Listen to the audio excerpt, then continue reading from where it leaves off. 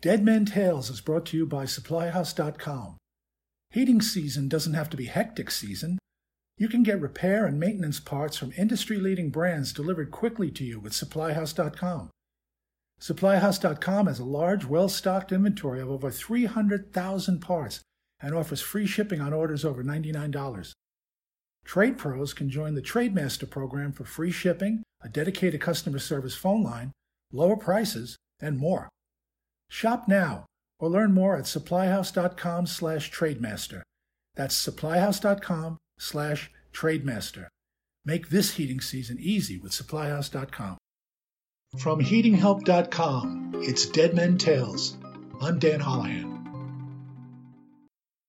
My long-gone friend and mentor, Professor Fremont Lobestall of Ann Arbor, Michigan, once told me about how things were when he first got started. You would have liked him. Back then, he said, the plumbers used to fix leaks in old radiators by tamping lead wool into the holes. Lead wool was better than steel wool because it's not brittle. It packs and stays put. Lead's not too popular these days, I said. Yes, that's true. What else did they do? Well, they used horse manure to fix leaks in steam boilers. Seriously? Yes, the roiling of the water pushes the manure into the hole. It's not a permanent fix, but it's a good way to get the customer through the winter. Gosh, I miss that man. And since we had that conversation so many years ago, I've wondered whether the long-gone plumbers brought their own manure, or whether they asked the customers if they might borrow some from that old mayor over there. And if they did accept the mayor's help, would that have affected the price they could charge? And what about cow pods? Would they work as well? You can learn a lot from the dead men. I was having a chat with G.B.N. Tower the other day. He was once the supervising inspector of the American Steam Boiler Insurance Company. He was also a chief engineer in the U.S. Navy. He taught engineering at Dartmouth College. And when we were chatting, he was the United States supervising inspector of steam vessels, 2nd District. He was a smart and very accomplished fellow, and his part of our conversation was taking place in 1885. I wasn't sure if I should mention the horse manure to him because he was, after all, the supervising inspector of steam vessels, and, well, you know. So we discussed other tricks of the trade from his time on the planet back in the day when all of this was newish. Our chat went like this. I loved your book, I said. Thank you, sir. I haven't heard that in quite some time. I have no doubt. Only heating geeks read books from 1885. Geeks? It's complicated, but you made me curious. I'm wondering how you folks dealt with leaky water pipe back in the day. Oh, it's quite simple. You just mix a stiff putty from white and red lead with boiled linseed oil. You work this into some hemp that you've chopped up into some short pieces and plied it to leak. Then you tightly wrap some strips of canvas around the pipe, overlapping both ends of the crack in the pipe, and finish by serving marline over the parceling. I'm sorry, I said. Well, what's marline? It's a light 2-strand rope. Oh, and parceling? It's what you just put together with the lead, the hemp, and the canvas. A parcel. Have you no dictionaries in your time? Nope, just Google. What's a Google? Please, don't get me started. Very well. How about removing rust from iron? That must have been a problem. It certainly is, but it's easy to remedy. You just rub the places that are rusted with lard and sand. No emery paper? No, lard and sand. Did you know that an Englishman named Lothrop invented emery paper in 1831? I had no idea. Why not use emery paper? Lard and sand are cheaper. Spoken like a true American. Speaking of rust, how do you keep machinery from rusting? That's also easy.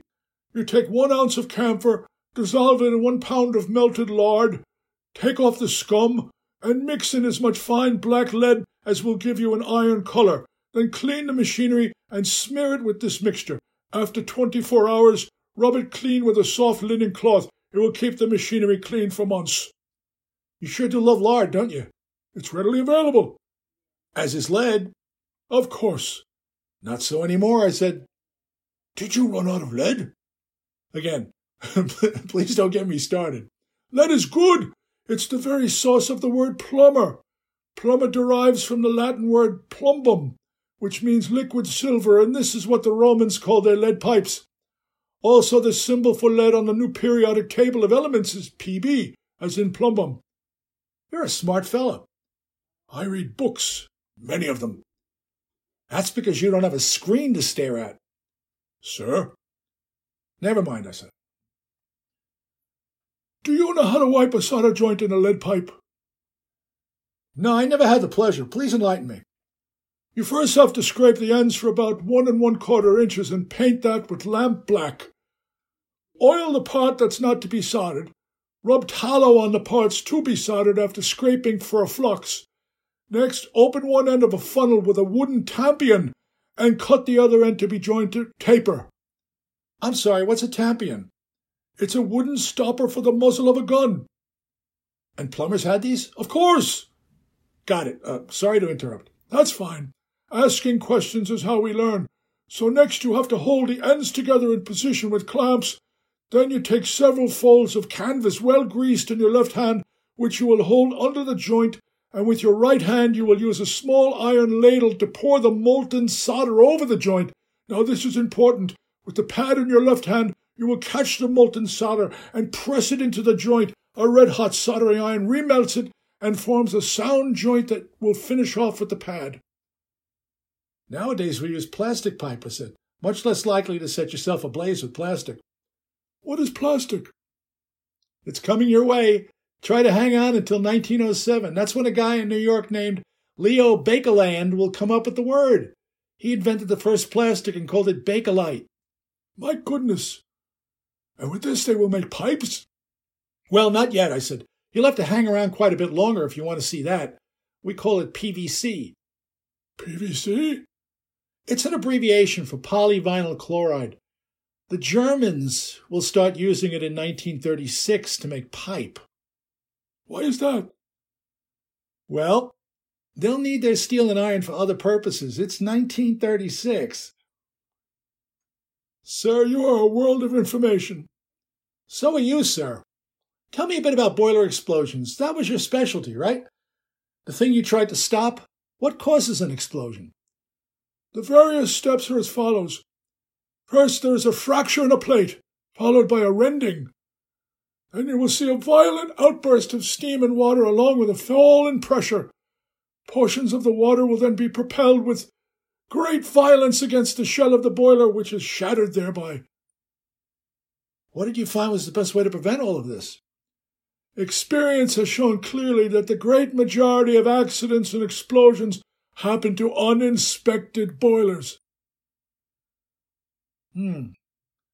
So to conclude, let me ask you a question.